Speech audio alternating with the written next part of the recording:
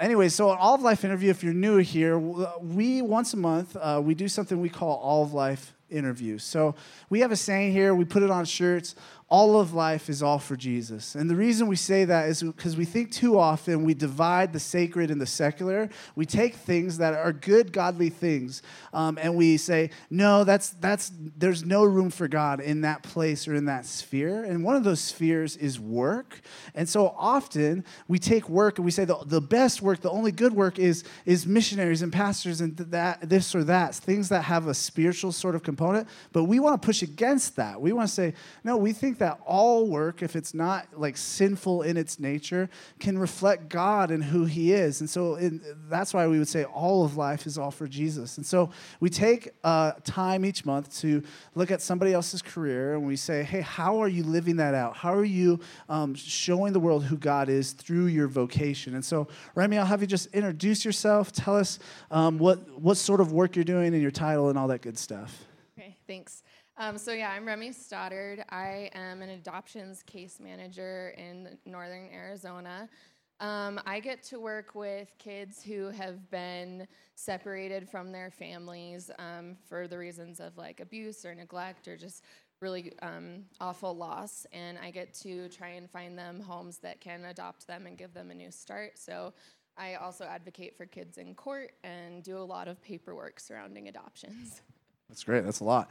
Part of this idea of all of life is the idea that all humans have the image of God on them. Whether you're a Christian or not, we think that you are to reflect God's image in some way. And so we think we often do that through our very work and our vocations. And so, Remy, my question for you is just, how do you, through your vocation, image God and who he is and what he does?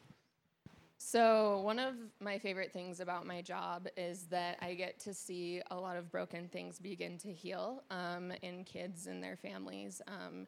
Kids come to us in a really broken and hurting spot, and I think one way that I get to see God is just in that healing that starts to happen when they find a forever family to love them, and it's really a picture of how God has welcomed us in when we're broken and redeemed us, and those families have been able to welcome in those kids and help them find a new start.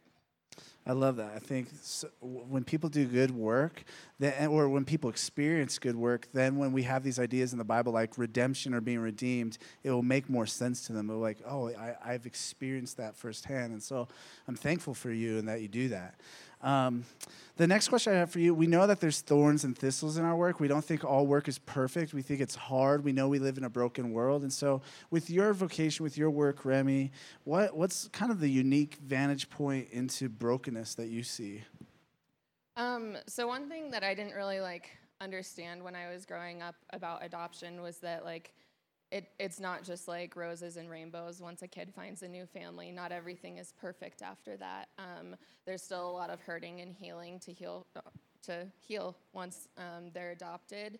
And so one really broken thing that I've seen is that, and I've also been able to see how it's just a new start for these kids. And even though it's a really hard road, it's a really needed road for a lot of these adoptive families. And going into it, they know that it's not going to just be perfect once adoption happens. So the permanency that kids get is really, really needed for them. And so they're able to start healing after that. And it's really cool to see. Yeah, wow.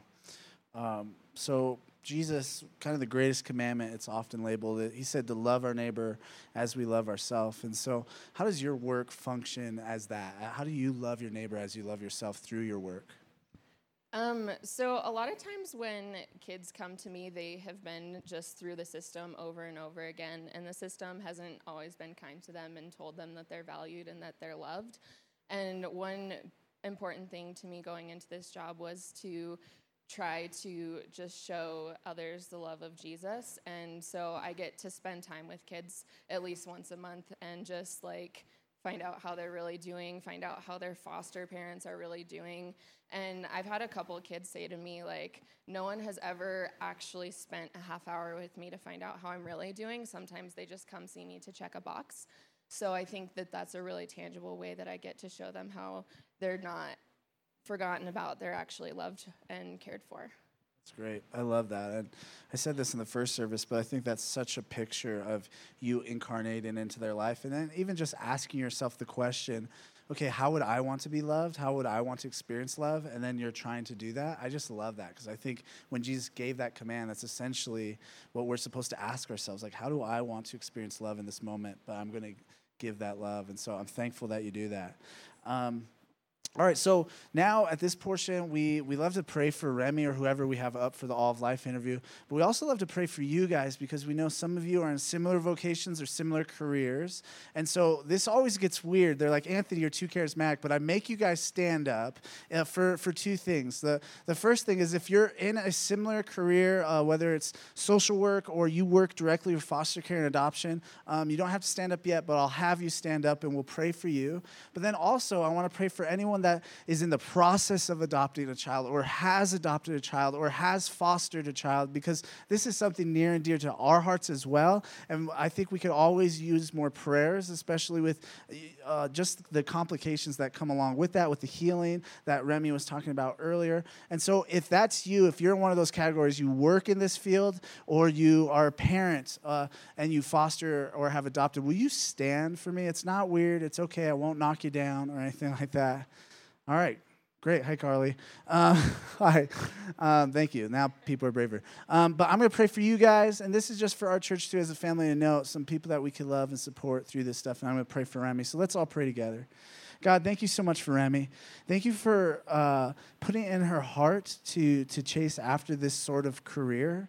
God, I'm just so blessed to have known her a couple of years now and knew her when she was in school pursuing this and just seeing you put this desire in her to help kids get into healthier families. And then now she's doing that, God. You're using her to do good work that shows who you are as a restorer, who you are as a redeemer. And so, God, first, I ask that you would fill her with your spirit so that her work just gives people a beautiful picture of who you are, God. That you bless her work and her hands in a way that when she does the work that she does, that people are blessed even more so than the average adoption specialist would bless them.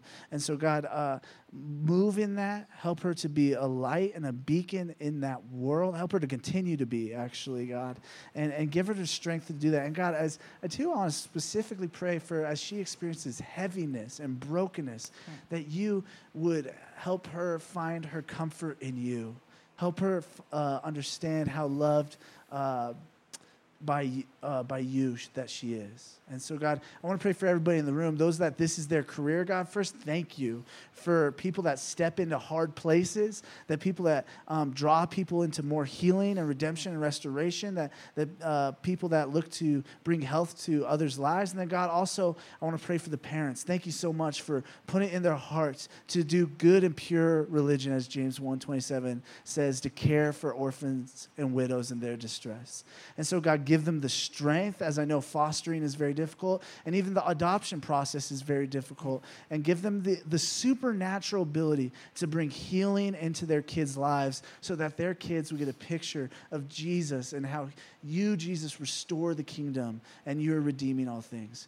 God, we thank you so much for this work. We thank you for showing that you show us yourself through this sort of good work. We need you, Lord, and we love you. Amen.